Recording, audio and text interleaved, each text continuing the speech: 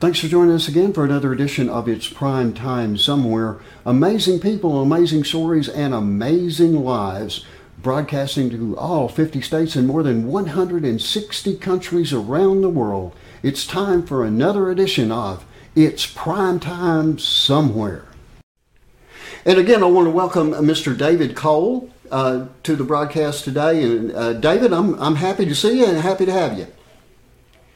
Oh, I'm happy to be here, JD, and I'm looking forward to the conversation. Excellent. Well, let me tell you, I always ask this as my opening question. Every time, every guest, and you're no exception.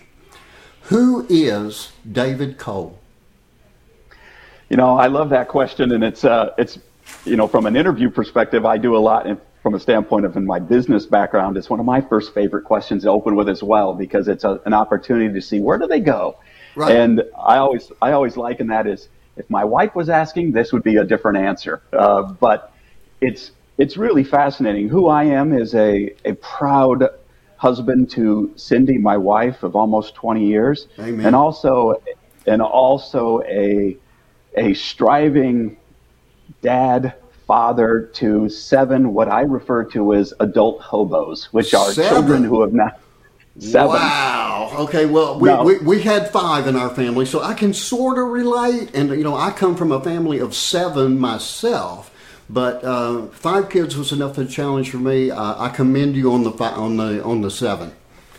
Well, and I always get this follow-up usually is, oh, wait a minute, are those all yours? Well, technically, if I'm paying for them, I call them all mine. Absolutely. But and this is one of those yours, mine, and ours situations to where both my wife come from a divorce background 20 years ago, and it has been just an amazing journey, testimony, and opportunity. And I'm here today because of one of those situations that has arisen. Okay. Well, now that brings us, I believe, to to your book, which is entitled Letters to William. So I'm assuming that that's where you were going here. So tell us a little bit about the book, Letters to William. You bet, JD. And one of the things that I'm still trying to get accustomed to is when someone says, oh, you're an author. And I'm like, what? Wait a minute, how can that be? I'm a business guy. I'm a dad. I'm a normal I grew up in central Iowa and have, big families, big faith. Right. And to now be on a radio station talking and TV, whatever, talking about a book that is written. The book is titled Letters to William, with the core tagline is The Journey of Healing Through the Pain of Estrangement. And this book, at its core, is an entire compilation of letters that I've written to a grandson that I never thought I would meet due to an estrangement with my oldest daughter. Okay. And it's one of those situations to where for years and years I was writing letters. And what started as a simple threat, oh, you're not going to see your grandchild, you're not going to see him, I just assumed it was one of those moments that would be left to an open threat that'll be passed and we'll be back together and it won't be a big situation. Right. Well, in this environment, a day went to a week to a month, and a month to a year, and then multiple years. And what was so difficult for me was, how was I going to deal with this feeling? How was I going to come to this? And from the first moment my grandson was born, William, his name, hence Letters to William, I knew I had to deal with this emotion. And I knew I had to find a cathartic sort of release of self to spirit. And so I thought I'd just write a few notes to get this emotion outside. And then what I realized was, as I was writing and as this became more a concern of, wow, this may be a while, I knew I had to be real purposeful and start to let this pen find other reasons and other ways. And so the book is about my journey through this path of estrangement. And what I think is fascinating about this journey, JD, is it was a book written to my grandson, but as the letters became to the light of day, they started to realize that it wasn't just estrangement. The stories that I would tell him began with the feelings I was feeling, but they started to wrap around to become, where am I in my relationship with God? Right. Where am I in my relationship, and how am I demonstrating my own estrangement in my faith? And I wanted to capture that as I was writing letters to my grandson, also for my own self, to see, well, maybe this is for me to find also a path back in my faith. And so these letters, I just assumed would be found long after I was dead. I thought they will never find the light of day. Right. And I started to become this feeling of pulling and calling. And the more I talked to people very, very gingerly about the subject of estrangement, I started to realize there are so many families dealing with this. There are so many relationships that are paying a penalty for a stipulation long forgotten. Right. And I felt so called. And then my wife will say, it's the Holy Spirit calling you. And I'm saying, he's not calling me. He's having to drag me to this. And I didn't know how this would end up. But now, as it's become part of an opportunity, I'm excited about the ability to use my stories and my letters to see if they can illuminate a path for others who believe they're alone. Well, let me tell you, I've got this situation in my family right now. Right at this very moment, we have a son that I haven't seen this my youngest son since 2016. Wow! And we are on the path now to a possible restoration there. So I can relate to so much of what you were saying there. We went through it at another point with another child, but it was a marriage situation where the husband didn't like the Christianity thing, and so took the child, or actually two, away from it. It was like a bargaining chip, like a blackmail situation, I guess is what you'd call it. And the Lord stepped in, and someone is no longer on this earth, and we have two grandchildren that actually live in our home. Now, so, God moves in different ways all the time. But anyway, what I'm trying to express to you there is I can understand exactly where you're coming from.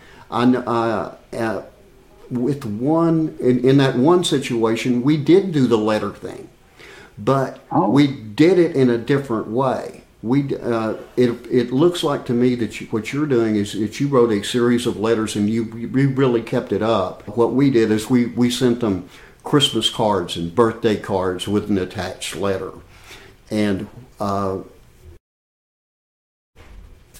they never saw them.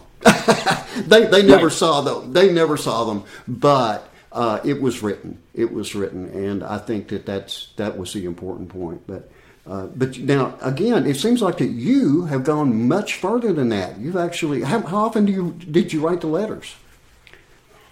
What started, like I said, is just a cathartic release, and for yourself maybe, and even some of your listeners who are also dealing with this. My own feelings, I could feel them welling up, and I didn't know how to react to them. And in my big faith-filled family, I felt shame. I felt guilt. Right. And I didn't know how to process this, and I would find myself feeling less than. And what I realized quickly was I knew if I let this stay inside of me, it could potentially consume me. I did not want to allow it to eat. Mm-hmm. And so I then started finding this pen and paper, and it was just almost by happenstance, or the Holy Spirit said, just start allowing the pen to be the release valve for your guilt, for your emotion. And what started initially is just open letters of, I miss you, and I want to explain this feeling. And again, the end in mind at the time was that these would just be for self. I never thought initially that they would be, I thought the threat would be released and these letters would be never seen again. Right. And then as I started to find more days piling up on each other, the pain and the vitriol that I was feeling, and why are they doing this, and why are they doing this? Right. I started to let that come back to me through these letters and say, wait a minute, what am I doing? What is the Lord wanting me to find it through this process? Mm-hmm. How is there a place for me? Right. And these letters started to take a much more purposeful. So I would write as I would feel. It would, some days multiple letters. Some days I would skip a day, skip a week, because I couldn't bear to bring that pen out, because I didn't know how. I just wasn't ready. And then there were other days it would flow, and I would write these letters. And what I started to realize is, if I don't see my grandson, who's going to tell him the stories of our family? Who's going to be that carrier of the information of, let me tell you about the day you were born, or tell you about the days that were important milestones in our family history. And so I started to just let those be my guide, or my template. And over one day into the next, and we went for 2.5 years. I realized I had hundreds and hundreds of letters that were written in just longhand form, and I started to panic, thinking, what if these just become dust to the overburden of time, and he doesn't realize that we were here? What if there was a calamity and he thinks we abandoned him, or he listens to the narrative that we just left? And I never wanted that to be the case, but the Holy Spirit used this back to me, I believe, to say, this isn't just for your grandson. Maybe there's a place for yourself, and if you can articulate this, maybe there's a place for others who are feeling alone and lost, and that they can find their path back. And I tell William in so many letters, a prayer will always find its intended destination. Amen. They will always find it. And what I realized was, every day, estrangement is like drinking a poison. And people don't realize it, and you have to deal with it because you're guilty and shameful, and you're not wanting, and the devil wants you to believe this. But the vaccine to that is prayer. Mm-hmm. And the more I prayed, and the more the pen found a new avenue to release. Well, let me ask you now, one of the things that we struggled with when we were dealing with just writing the Christmas card, the birthday card, whatever, is being extremely careful, or at least trying to, not to bring the other party into the situation. And I think you know what I mean by that. Because, we were hoping, like I said, they never actually got the information, but we were hoping that they would. And we didn't want it to be in there that, okay, they're trying to blame all this on mom and dad. They're trying to make them out to be the bad guy and them out to be the good guy, that type of thing. Was that ever a part of your struggle in writing the letters? It's such a great question, and it's one I get asked a lot, even from family, right? Mm-hmm. Wait a minute, is this just going to be a he said, she said blaming? Right. And so my grandson's going to have to make a choice, like, oh, I believe grandpa or I believe mom. Right. That's an untenable choice. Right. And I never wanted him to have to make it, because someone's already making it for him. So what I knew I had to do was scrub the vitriol. I couldn't allow it to be there. But I also knew, JD, that I had to leave in these letters some awareness to the pain, because I believe in the pain is the power of forgiveness, is the power of self-reflection, is the power of opportunity. Right. And I think we all face these struggles in our day, and so what I wanted to do in the letters is, and those who I hope get a chance to read this book will realize very quickly that this is my journey of what if what my daughter is hurt by could actually be possible. And instead of it being, I'm right, she's wrong, and setting those stipulations up, what if there is a possibility that my behavior or associated indirect behavior put her into this? And now I don't alleviate the pain, but I also realize that for every finger I pointed, I had 3 or 4 pointing back, right? Right, exactly. And I wanted to be aware that there is pain on both sides, but this is where, if we look at this not as a balance sheet, because estrangement is put up in front of us as a balance sheet. You hurt me more, so you have to make it right. And you have to reconcile that. And you didn't apologize enough, so you have to come back and do it again. Well, what I realized is that balance sheet's never going to balance. That the devil wants us never to come back. Right, exactly. Right? Exactly. And we hear from friends, and we hear from lawyers, and we hear from everybody telling us, don't let them get away with it. And even in today's day and age of excise them, delete them, get rid of all toxicity from your life. Right. It's wait a minute. Sure, there are real moments and real things that you should remove. And yes, there are the 1 or 2 relationships in families that no, you should not be together. But we can't be so quick to delete that family bond. Right. And if we really understand that, we can become much more powerful to self-reflect and say, wait a minute, where am I in this process? And heal self before I demand healing from them. Right. Well, now this is a little bit of a touchy one here, but I'm going to ask it anyway, and you feel free. Like I said, in a pre-interview, I don't want anything to be uncomfortable for you, too uncomfortable anyway. But pride was a major issue in our situation. You know, you're too proud, and I'm speaking of me specifically.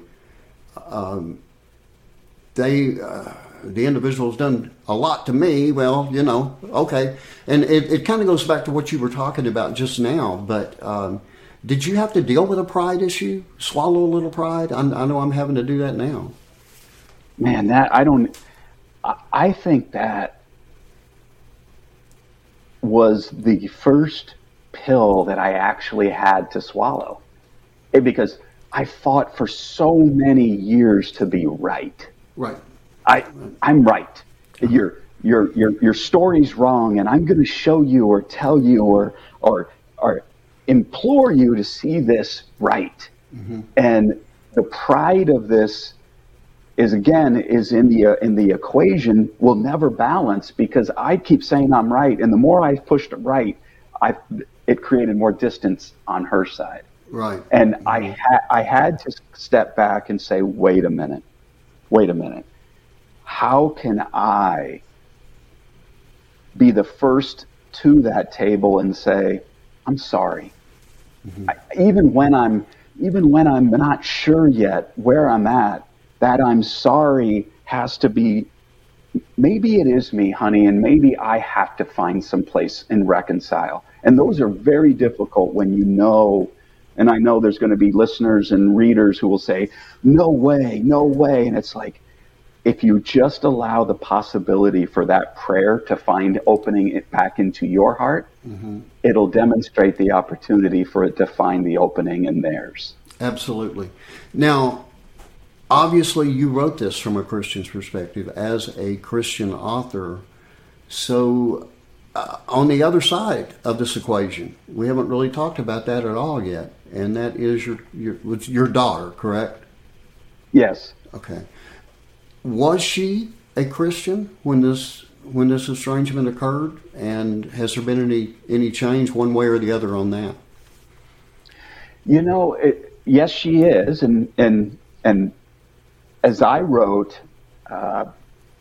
I say this in full transparency and honesty, is I consider myself a Christian, but I also put practicing and failing all the time in front of it. And I'm always wanting to become a better version than I was the day before. Amen. And I'm in that journey every day. And my daughter Caitlin, who the letters who my oldest daughter, who this book of letters is capturing, I would say she's in a very similar boat.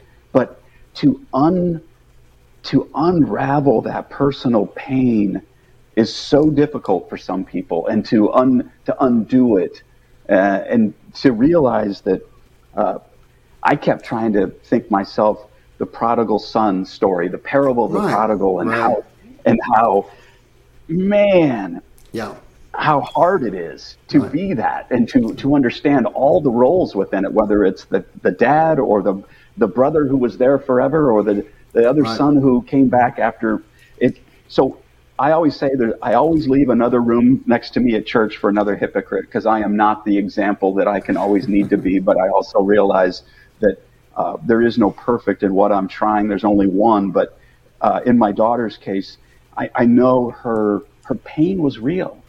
And while we don't agree with the penalty or the punishment, I still had to realize that I had to give her that opportunity, and also know that I can't force her to open that heart's door. I have to just give her an environment to do that. And that was, in the end, I believe, when the door to her heart got unlocked, just for a moment, because I don't believe there was a road to Damascus sort of event. Right. Well, again, it goes so much into what I'm personally going through right now that it's almost unbelievable. So I'm going to tell you now. You sold a book today, okay? Because I'm going to go online and get one from you. But in our case, there has been so much back and forth, and with me specifically and my oldest son, the intermediary actually is my wife. Now, I'm not saying that they've got a great relationship or anything like that, but they're communicating. Whereas I haven't spoken to them. I haven't spoken to my own son, as I told you, in years. So I can relate to so much that you're saying. It's unbelievable. But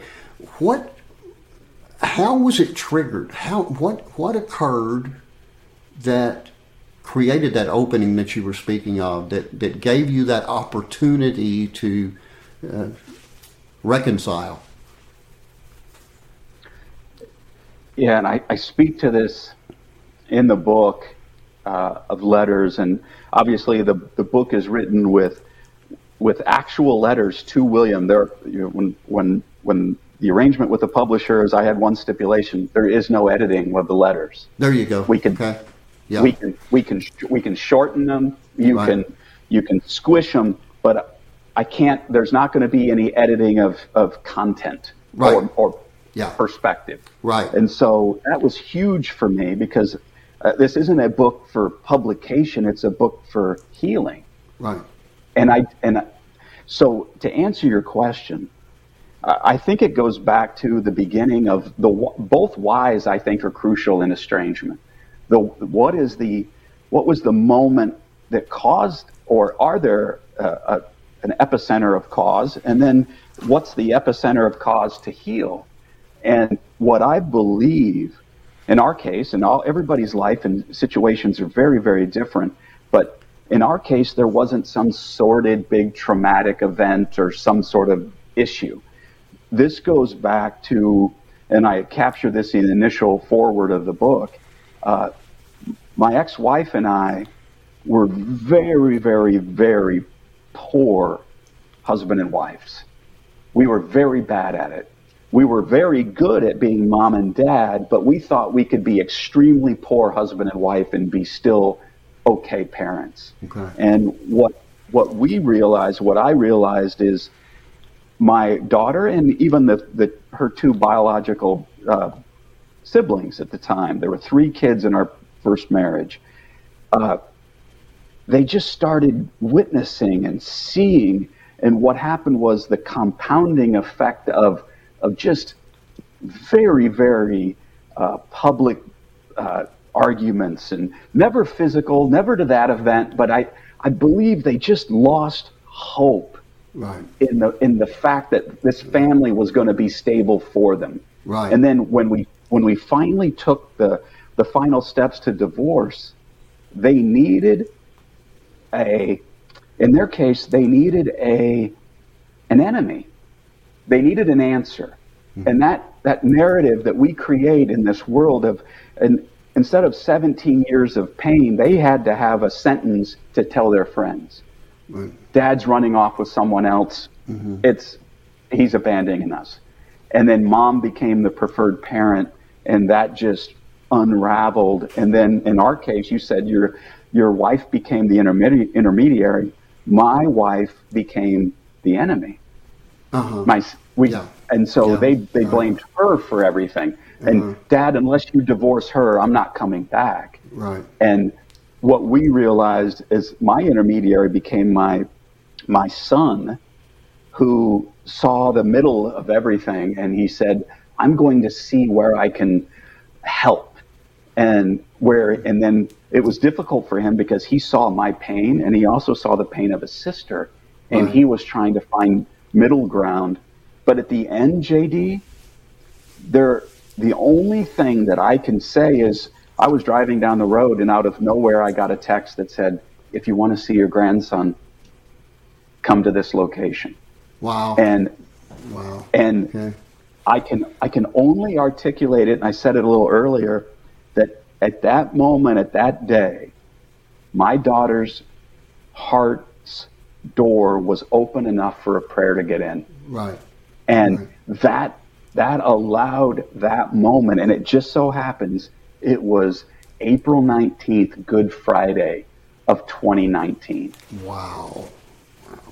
Now put that all in there. Yeah, well, like I said, we're working. We're working. I'm hoping to get there, and I'm serious when I say I'm going to get your book, because it may give me some insight as to some next steps in this process, because it's been a process now that's been going on for about a year, as far as the reconciliation thing.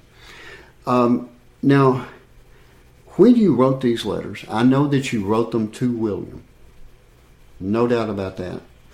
Number one, did you send them? Or was this something that you kept and it was just kind of between you and the Lord maybe? Did you send them? And then number two, did you have maybe a twinge of hope in the back of your mind that my daughter's going to read this and maybe she'll see something?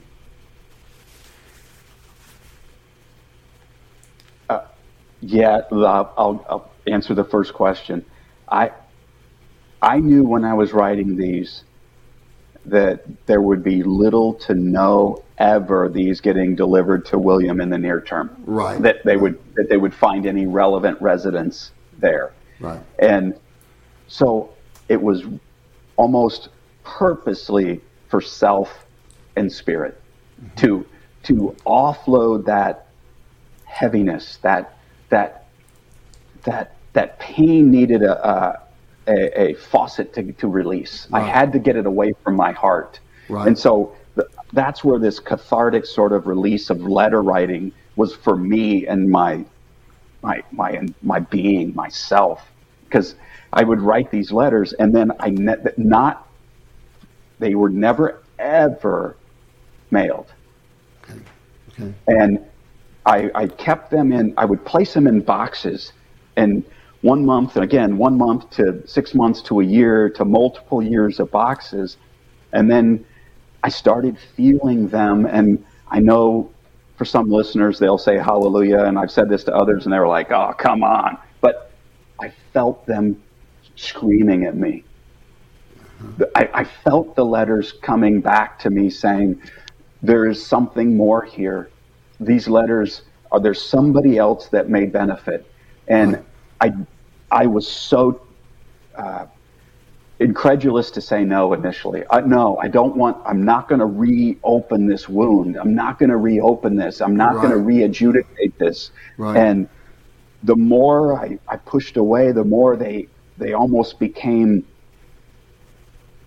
like, just no, bring these, allow these letters. And so what I did was I said, okay, I'm going to take the letters and put them into digital form. Maybe one day he will be old enough, and at least digitally they'll be saved. they wouldn't be burned or lost to the overburden.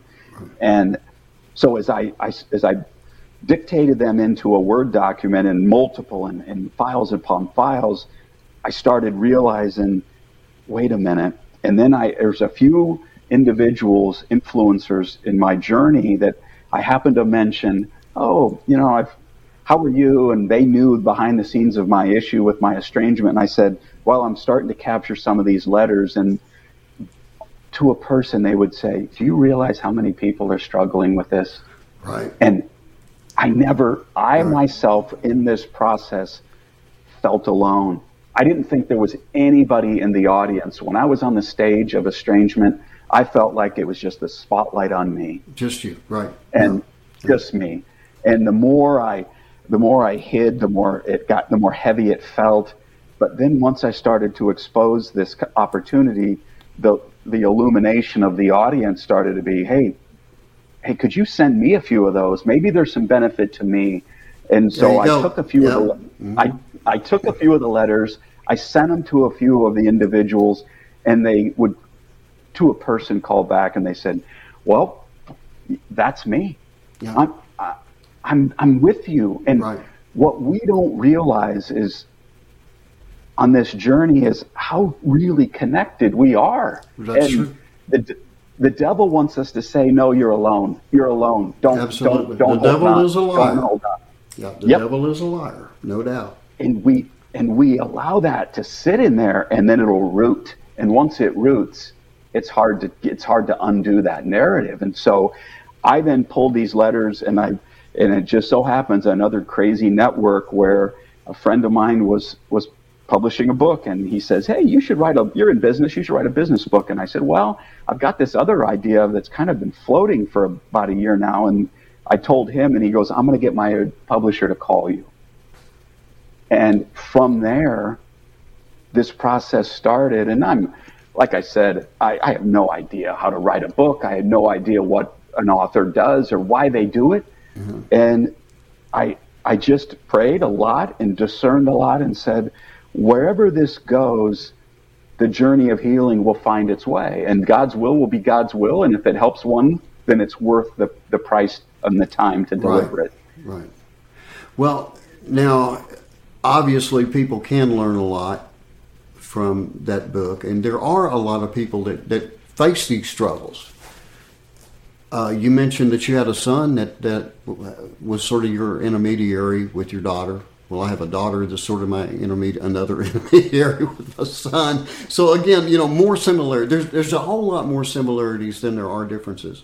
But now, you did reach a point, at some point, where the reconciliation did take place.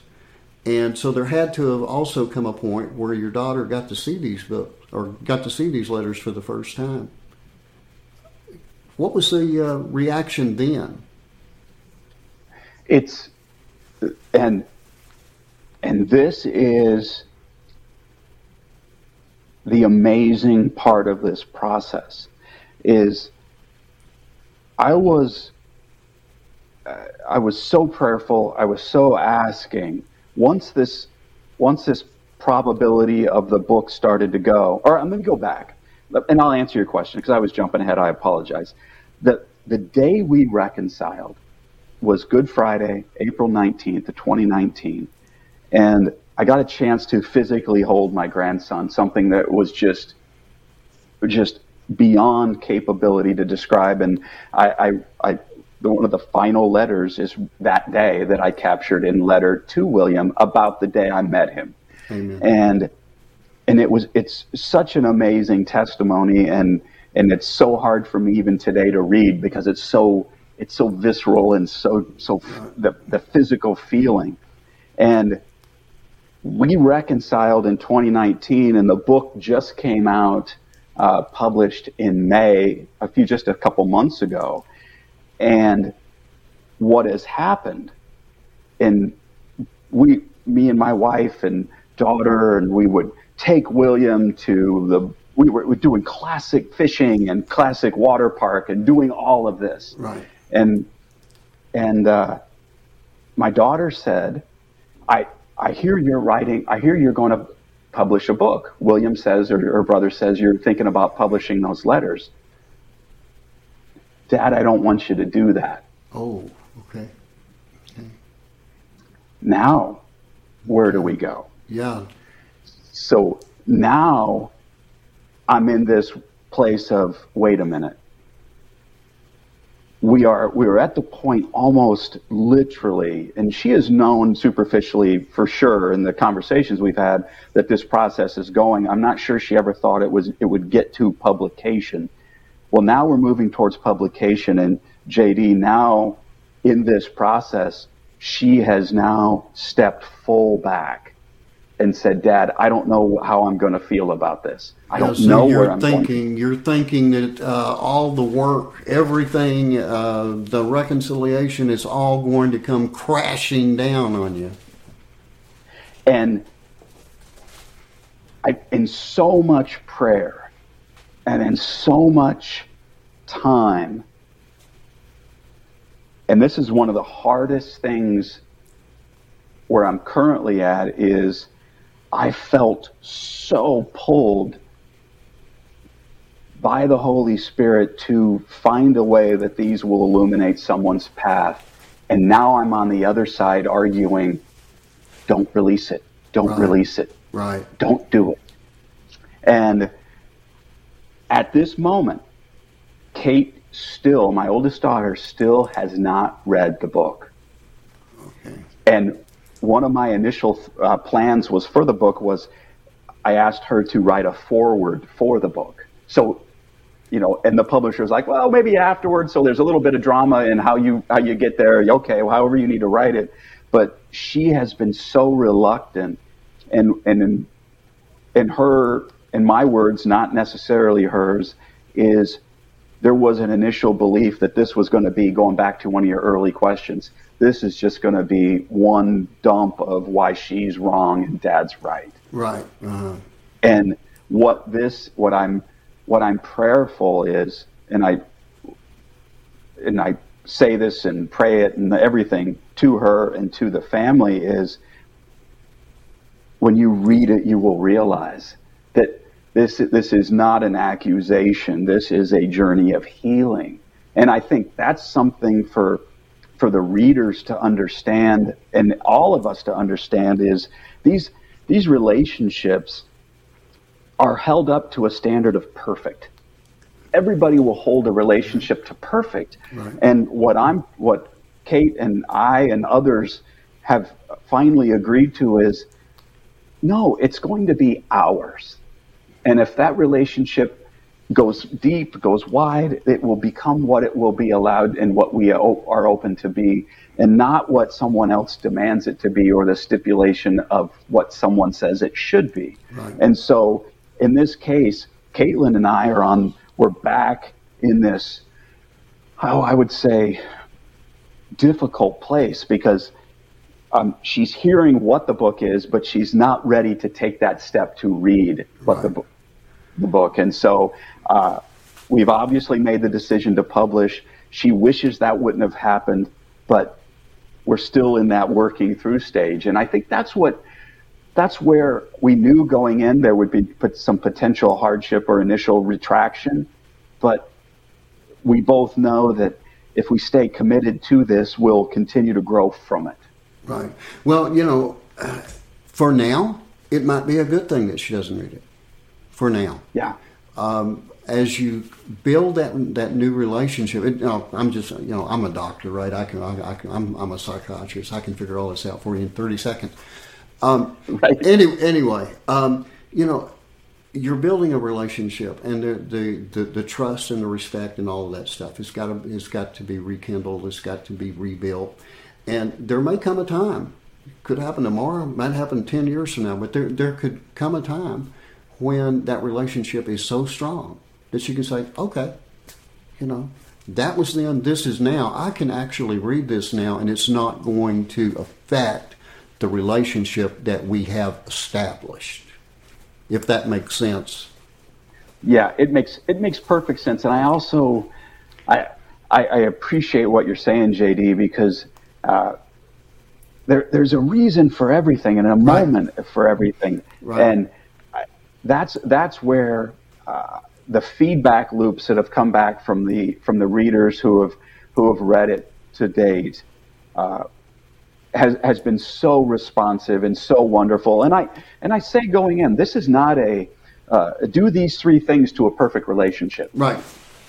That's anyone who sells us those books is a charlatan that's selling snake oil. Right.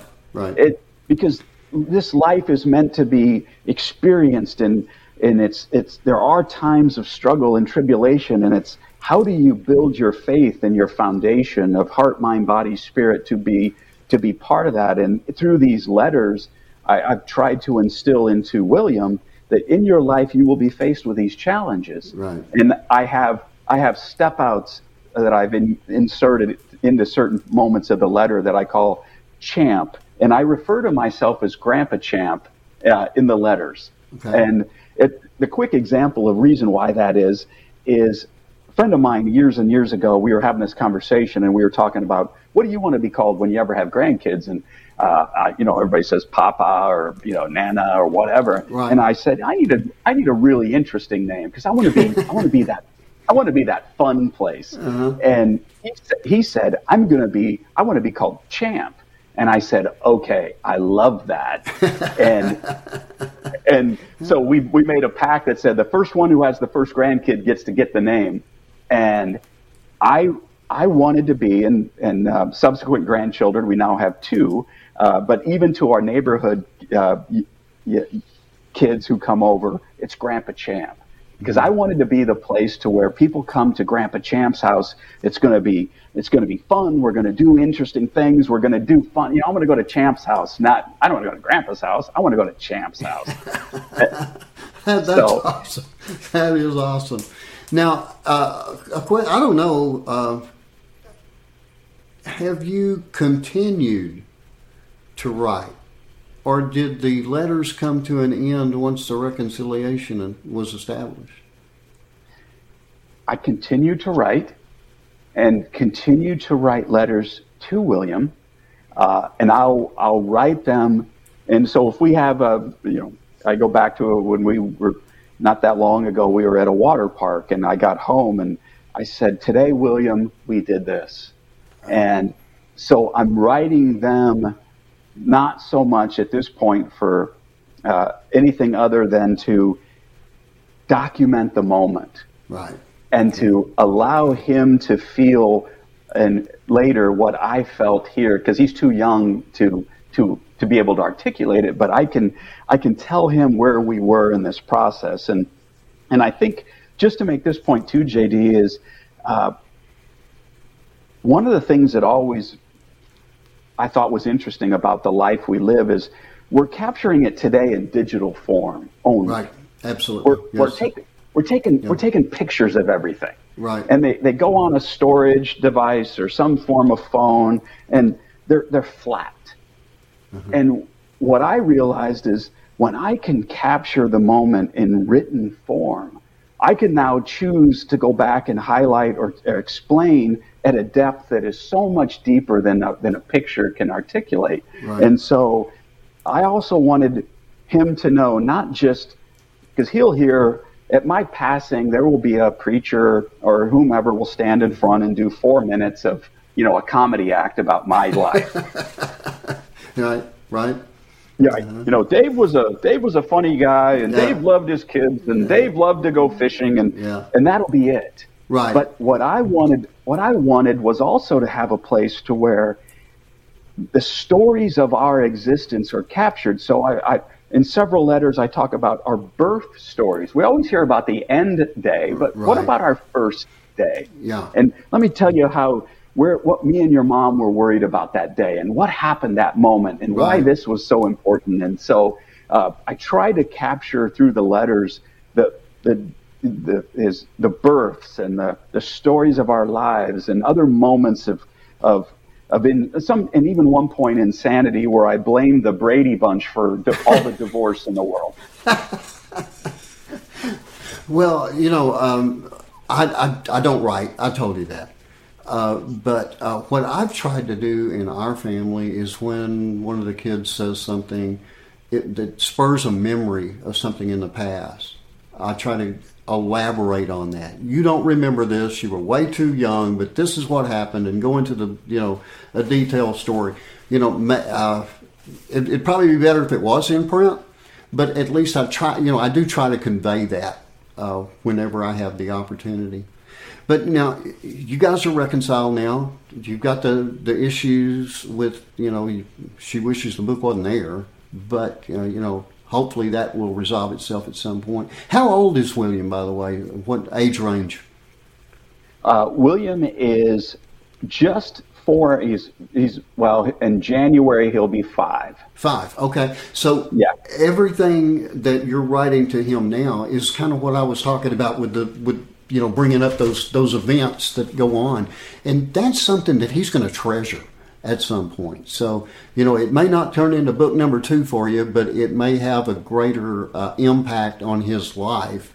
And I think that the letters probably impacted you as much as anybody else. Tough question. Did you ever question your faith in the whole process? Every day I woke up. Mm-hmm. And I say that not tongue in cheek, because I think the minute we say we're all in for the Lord, I think we become targets immediately for the evil one. 100%. Yes. And that to me is the immediacy of once you say, "Oh, my faith is strong. I feel good today." I think that's when the octane gets put into the engine of the evil one. Right. And because you become a great target, because he knows and others know that you can influence others to find their own, to become better and become better versions. Not perfect, but be tried and strive. And so this healing, this faith journey that the readers will get a chance to read is, there are days when I just felt just underwater, and I felt like this is going to beat me. Today, I feel like I can't hold on to the limb anymore to stay above water, and I'm succumbing to this. And what I realized is, when I would just take a deep breath and breathe and allow that heart to feel, so many prayers came in, and so many would buoy me back up. And as I said in the beginning, the only vaccine that works is prayer. Absolutely. And the more I prayed, the more I realized, wait a minute. Find the lesson here. Find the opportunity here. And you said you're not a writer. I'm not either, JD. And what happened was as my pen would bleed ink, it would. I understand what you're saying. Right? Yeah, I understand what you're saying. As the pen would bleed this ink, I didn't know where it was going, but almost like it became sentences that would lead me to another sentence that would lead me. And there were times when I would start into this almost, I'm so feeling like I'm overwhelmed and I'm frustrated that my daughter can't see this, and I wish that she would see that I'm doing all of this good for her. Right. And all of a sudden my pen would say, but how many times am I wishing God would do more for me? Show me a sign. Do more. Why is someone winning and I'm losing? How come this is happening? And we don't realize that right in front of us, the benefactor is giving us so many priceless gifts. Absolutely. Absolutely. So that's where I see this estrangement in my personal journey, as you said, which is so perfect. This book of letters was cathartic for me. It will be, I hope, priceless for William one day. Right. And then ultimately, can it illuminate a path for someone else who believes, hey, this isn't working. I'm giving up. Right. I promise you not to give up. I had an aunt. We called her the historian, because if there was anything about the family, past history, you could go to Aunt Mary and ask her, and she would have the information, and in many cases she would have the documentation. What you have done is you have written a history book for your family. And on down the line, not only is this going to touch William, but it's going to touch William's children and his children's children, because you've put it in print, you put it out there, and you're documenting a history. And that is that's a very beautiful thing. Now, I want to ask you to please let everyone know, again, first of all, the title of the book and where it can be located. Where can people purchase it? Well, and it still is crazy to me as I hold this up to you on this camera, that it's actually a book, and it's amazing to me and humbling to me. But the book title is Letters to William, and the journey of healing through the pain of estrangement. And it's available everywhere books are sold online. So Amazon, Kindle, everything. It is available, and it's an opportunity, as you said. It's a history book for family, but I also think it's a day one of history for someone else who could potentially start their story. Absolutely. Absolutely. And if this can be that, if this can be that initial letter to another relationship finding its intended outcome, I can't wait. Yeah.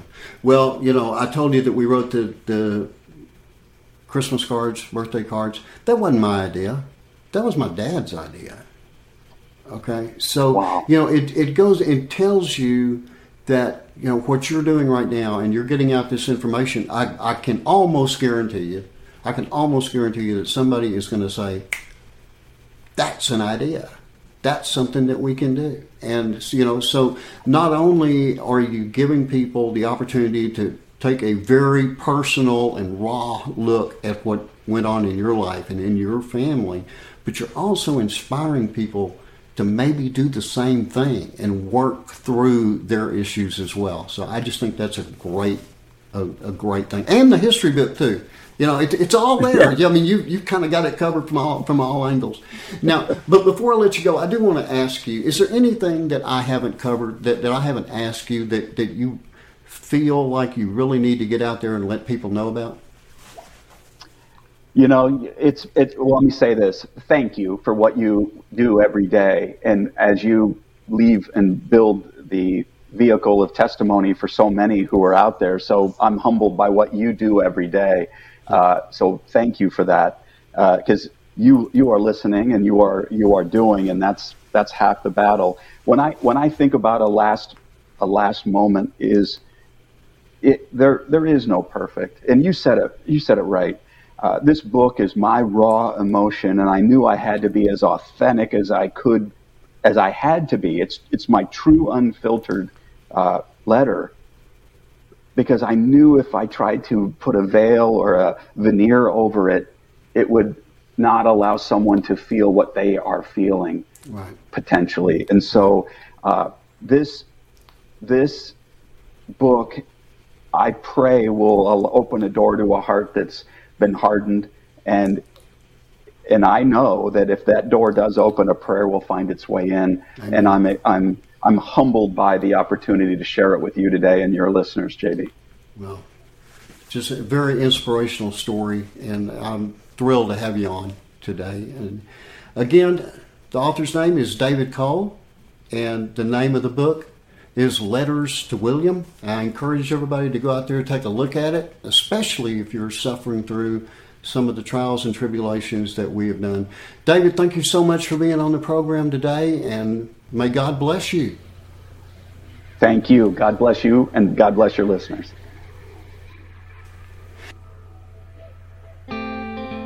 Thank you for joining us tonight for another edition of It's Prime Time Somewhere.